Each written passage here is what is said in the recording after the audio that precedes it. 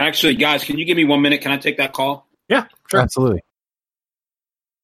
Mike and I are ready to do this podcast with Gerald, and he walks away. Too big, too important for talking to Mike and I. I get it. It's good to be the Gerald, I guess, but... All right, sorry about that. No problem.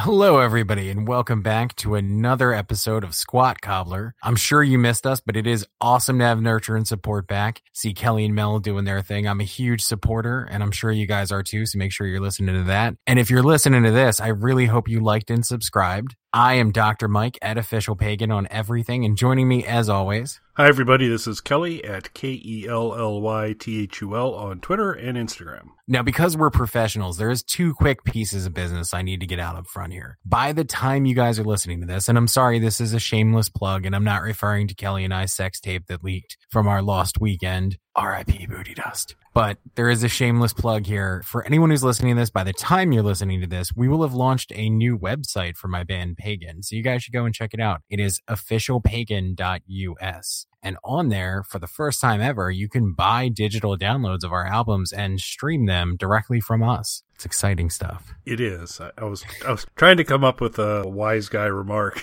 and the wise guy remarks are not flowing tonight. But that's awesome, though. We will be sure to include the link since we've been publicizing this on the social media interwebs. By the point people are hearing this, yes. Okay. At the point we're recording this, no. Gotcha. We're just putting the finishing touches on it. And the first thing you guys will notice when you go on there is that there will be a pre-order for a digital copy, and as well as physical copies, but a pre-order for a digital copy of our brand new album Session, which Kelly is going to appear on. Yeah, that's the one thing I was a bit surprised. Official Pagan's a nice domain name, but Kelly Carries Pagan, well, I'm sure was available. Well, actually, it's not, because I've reserved Kelly Carries Pagan because I have a lot of content to put out there on that. So, but I'm happy to sell it to you at some point if you want it. I appreciate that, Kelly. The other bit of business we need to handle, because we are professionals here. I misspoke in our previous episode, our episode about the bad album titles, and it was in referring to vaginas. I'm so glad you took some time to correct this. Continue. I said that I had made a reference to Britney Spears' vagina. That is not true. And I apologize for misleading the squatties who are not familiar with the backstory there. I had made a reference to Elizabeth Berkley's vagina. Elizabeth Berkley, of course, was the star of Saved by the Bell and Showgirls, whereas Britney Spears is a goddamn national treasure. I was not ever referring to her vagina. She is just always on our mind. We are big fans of her here, unlike Hanson. So I just want to apologize to Miss Spears, as well as Elizabeth Berkley's vagina for the second time on the show for using her vagina out of context. Yeah, I decided not to explore Britney Spears' vagina further in the podcast. When you brought it up, I was like, okay, I don't want to know. There must be a backstory here that I don't want to know. But now it makes much more sense because there is a backstory, which if I can dig it out, I'll include a link to the podcast or the video show that Mike's referring to. So that might be some bonus content for you on the blog. We'll see. Yes, so I apologize, and I apologize for throwing Kelly off there. He was all in his vagina rhythm, and I just messed everything up, and I apologize to everyone involved. Yeah, I don't know what I'm going to do for YouTube for this one. We may just... Vagina, you can say vagina. It's a proper term, and I'm a doctor. Yeah, I know. Well, I'm aware you say you're a doctor. Vagina. Okay, so tonight... we are getting back to our playlist prisoner exchanges. So, Kelly, are you a butthole guy? The band Butthole Surfers, I'm assuming that is the reference. Well, of course. Kelly. Yes. I have not been. I believe when you brought up your fandom of them and the fact I was going to get some content at some point to do maybe even an album in a Prisoner Exchange, you had mentioned that once I started to listen to them that you're pretty confident it was going to be a group that I liked. So I would say up until the content you provided to me, I didn't have a lot of context to go off of, but I would say I am a fan of the band now. I'm glad to hear that, sir, because there's definitely more Butthole Surfers coming. There's definitely going to be a Prisoner Exchange at some point. So I wanted to get the playlist in first to kind of, because they do have a fairly diverse sound. So I wanted to kind of throw some different elements at you to see where we might land on the Prisoner Exchange for the full album. Sounds good. All right, so let's get this started. We're just moving right along here as we are wont to do. So the first song that I gave you on the playlist. Now, were you familiar with any of these, Kelly? I was not familiar with any of these songs. However, I would say I was very familiar with songs that had, I'm assuming, significant influence on two of them. As we go through, we'll talk more about that. Okay. Well, I'm assuming this might be one of them. Nope. Oh, really? Okay. No. So we open with Sweat Loaf. Now, this album, Locust Abortion Technician, was actually mentioned in our previous episode because it made the bad album titles list of the article that we were speaking of. This is actually probably, as far as a whole album of theirs, my favorite album of theirs. It is one of their more popular albums. It's not their debut, but it's early in their career. It's very experimental. It's a little heavier than later stuff is, kind of all over the place. But this song in particular, I feel like shows off the diversity of the band and sort of I never got a chance to see them like live in their early days like this. And this encompasses the more chaotic sort of punk rock feel of their shows, the way I've read about it. It starts off with some, melodic ambience, then a spoken word passage before launching into a sort of half cover of Black Sabbath's Sweet Leaf before going in its own direction again. The song clocks in at over 6 minutes. It's very experimental and all over the place. I love it. This song in particular is interesting. If there are any Red Hot Chili Peppers fans out there, the Red Hot Chili Peppers quoted lyrics from this song in one of their songs, including the attribution to it being a Butthole Surfers lyric in the lyrics of the song, which I thought was interesting. So I liked it. I really did enjoy it. I was a little concerned. The father-son intro at the beginning felt like an ominous introduction. I'm like, so what's going to happen next here? There was a genuine menace going on in my opinion, in the father and son conversation, and pointing out that it is far worse to regret what you've done than what you haven't done. And I was like, oh, goody, where's this going? But no, I liked it. As you mentioned, chaotic, shifts a lot in tempo between some real power guitar to kind of little calmer passages, and then kind of repeats that cycle a couple times, plus a heavy dose of atmospheric stuff in it as well.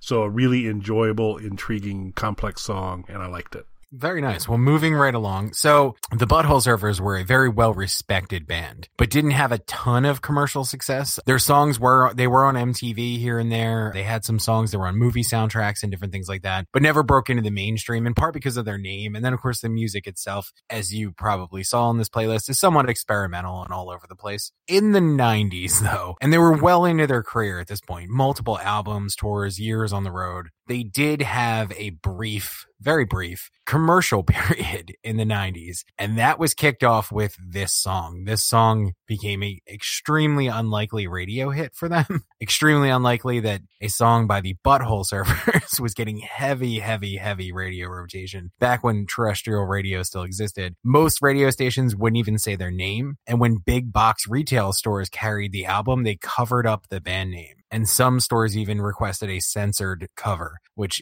excluded the band name and all. I believe it was just a B, some symbols, and an S. What were your thoughts on Pepper, sir? And again, very catchy, very radio friendly.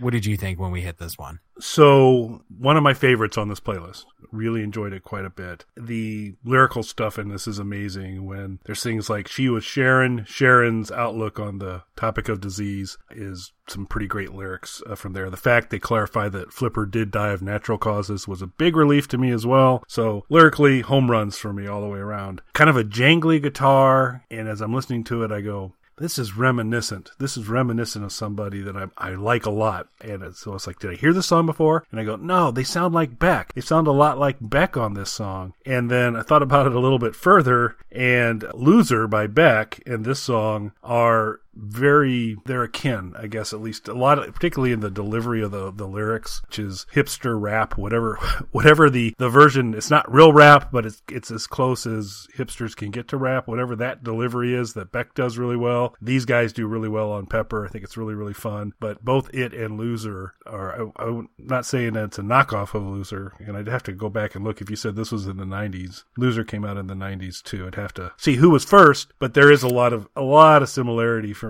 at least in the kind of ambience of the song and the fact that there are these long, clever, rapish lyrics delivered in a really cool way. And so I love Beck. I love Loser. It's a great song. I like this song as well. So I would say Loser predates this song, but Butthole Surfers vastly predate Beck. Butthole Surfers go back to the early 80s. Yeah, do you see where I'm going with maybe a little bit of a... I know, I definitely do. I think that this song is a little bit... And so there is those sort of like jangly guitars and rap influences in their vocals prior to this, but I would say the way that it's delivered is indicative of what was going on in sort of alternative rock in the 90s at that time. But Loser came before this song, but Butthole Surfers before Beck. So I feel like it's probably Beck was probably influenced by Butthole Surfers in some way, and then they were more directly influenced by a specific Beck song. That's how I would put it. Okay. But I did include a couple of commercial successful songs for them. So prior to this song breaking big, mainstream audiences' closest brush with the Butthole Surfers would have been the vocalist of the band did guest vocals on a Ministry song called Jesus Built My Hot Rod, which became a big hit a few years prior to this, earlier in the 90s. But it was a Ministry song featuring the vocalist of Butthole Surfers. And that brings us to our next song, Who Was in My Room Last Night. This is one I would be surprised if I'm wrong on. I thought this is one you would really enjoy. It's a lot more driving, a lot more of their punk influences come out in this one. This album in particular, I want to say this is when I really got into the Butthole Surfers, even though it's not my favorite album of theirs. A few songs off of this album made their way into my then sort of new burgeoning CD collection through compilations and soundtracks and things like that.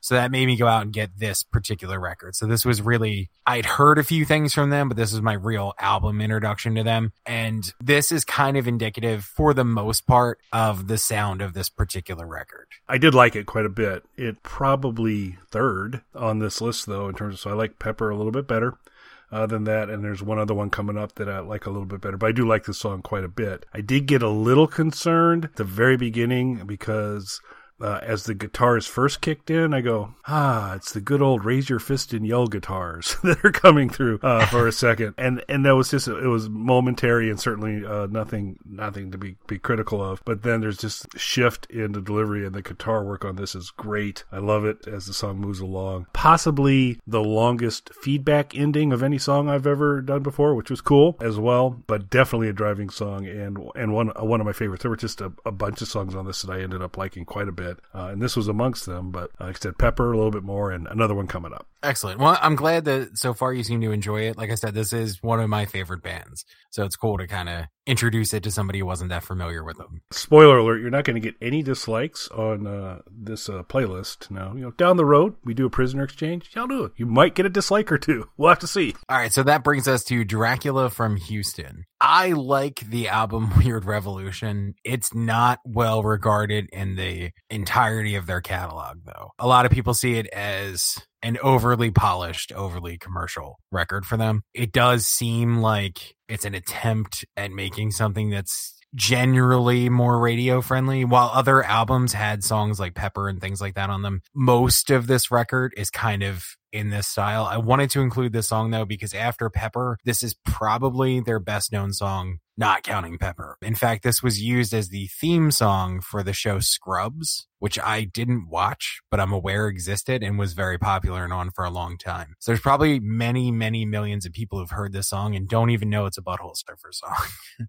So this ended up being my favorite on the list. Like I said, I liked everything on it. So it's a great song. As it was playing, I was going like, okay, I'm getting this is reminding me of somebody. And then I was going to kind of mid-career Lou Reed a little bit, and just kind of the delivery for a second. And then the hook, the kind of the guitar riff that runs through it, I go, yeah, and probably another reason, and this isn't this is early Lou Reed, but Sweet Jane, the car riff from Sweet Jane, has some similarity to it. Thought about it a little bit more and said, somebody else who liked the Sweet Jane guitar riff was Alice Cooper, because both Be My Lover, Sweet Jane, and Dracula from Houston, if you lined all three of those riffs together, they're not carbon copies of each other, but they all kind of play out a very similar way in very different settings and type of thing. And I was not a regular Scrubs watcher. I did catch an episode or two, so that was another place where I probably had familiarity, because as soon as the song started to play, I said, I know this song, I've heard it before, so it was likely from Scrubs. But that riff has made the rounds, or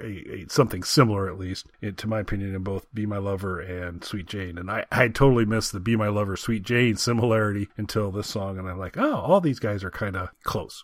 I mean, I could definitely see, not just in this song, I mean, I definitely see the Sweet Jane thing now that you said it. I didn't pick up on that myself, but totally agree. I could definitely see, though, and I haven't researched their influences much, so I'm just talking out of my ass here, but I could definitely see Lou Reed being an influence on them. Thinking over their catalog the way that I have, I could definitely see Lou Reed being one of their bigger influences. So that makes perfect sense to me. And they wouldn't be the only one that Lou influenced, so. Right. Well, that brings us to Hurdy-Gurdy Man. So a full-on cover, and not just incorporating part of a song the way that Sweatloaf did with Sweet Leaf. This is a full-on proper cover.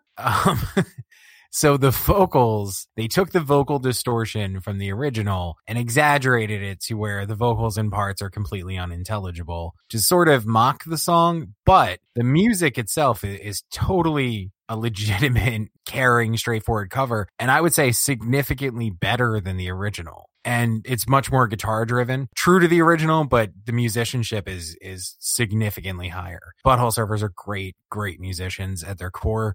When you strip away some of the more shock value elements or the sort of erratic style shifts, if you just focus on the music, incredible musicians. I really think that this song, once you get past the overly distorted vocals, really shows that off. That they can pull off a cover like this that's actually true to the original and improves upon it, but still do the Butthole Surfers thing and sort of poke fun at it with the vocals. We try and stay light on the research on these and just kind of experience them and do all that. But I did, after realizing this was a Donovan cover, I did go back and listen to the Donovan version of this as well, the original. And I would agree wholeheartedly with you that this is a better version. It is almost like if the Kinks and the Bonzo Dog Doodah Band had a baby that was going to do this song.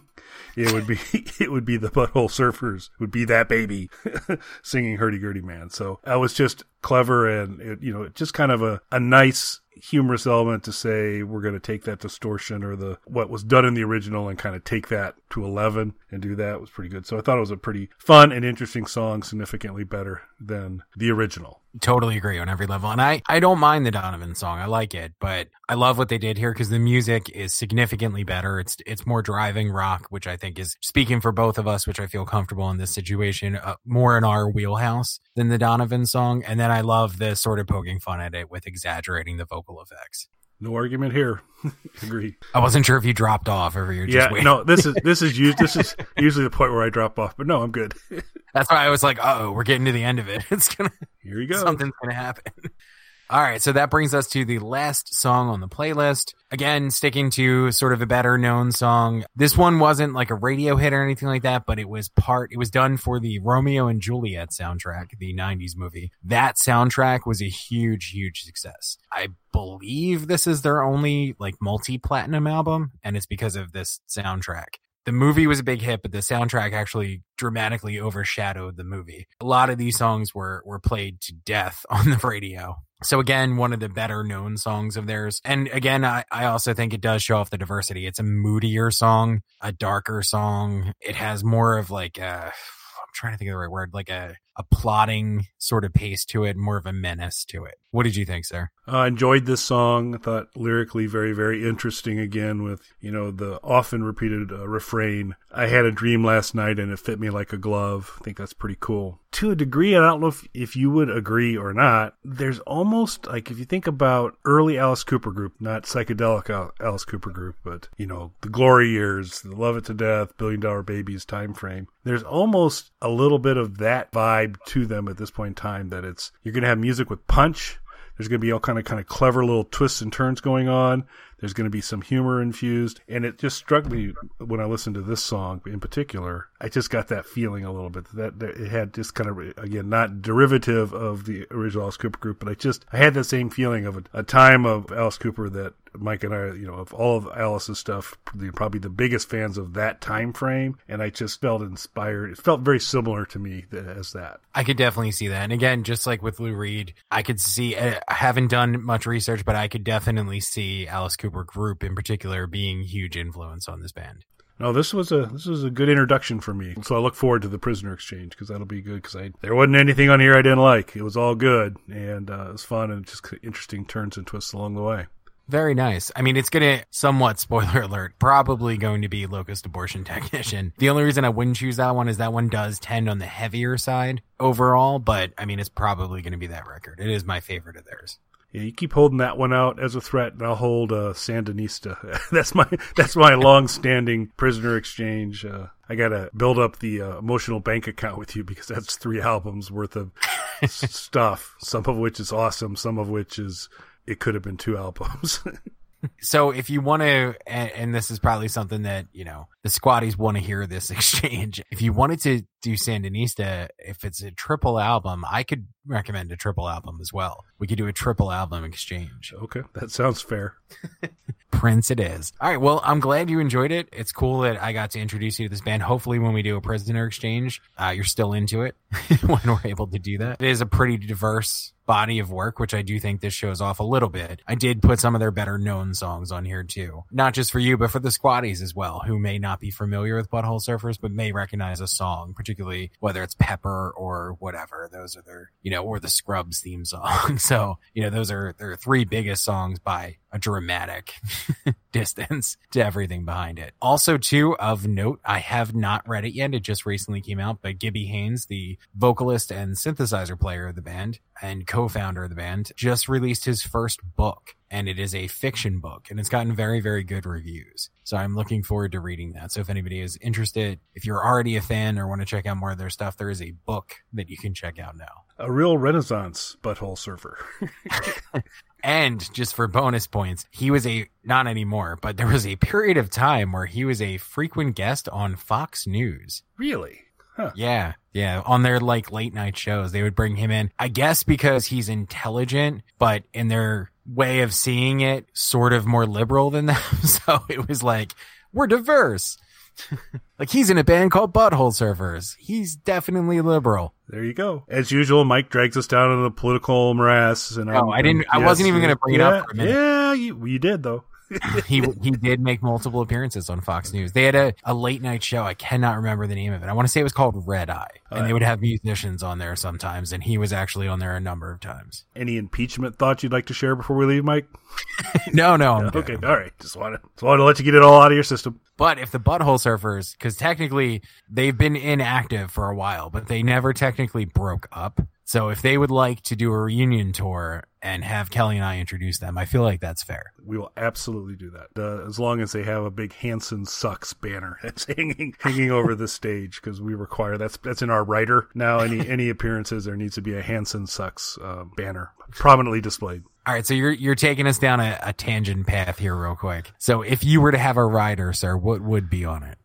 Well, the Hanson banner clearly articulated the importance to me of that. In my other life, and in the work life, I did a podcast at work and handed that off to a couple other guys, and they had me on as a guest, and we were joking about the writer. I came up with at that point, so I'm going to stick with it, is that I want a full banquet-sized table full of Big Macs as part of my writer. I'm not going to eat them. I just want the Big Mac smell. Maybe I'll have one Big Mac, but I just want the room to be covered in the essence of Big Mac when I speak. So you want the full White House experience? Yeah, the full. There you go again. Go back. Yes, I do. How about you? I can imagine there's a few things. It's probably not Big Macs.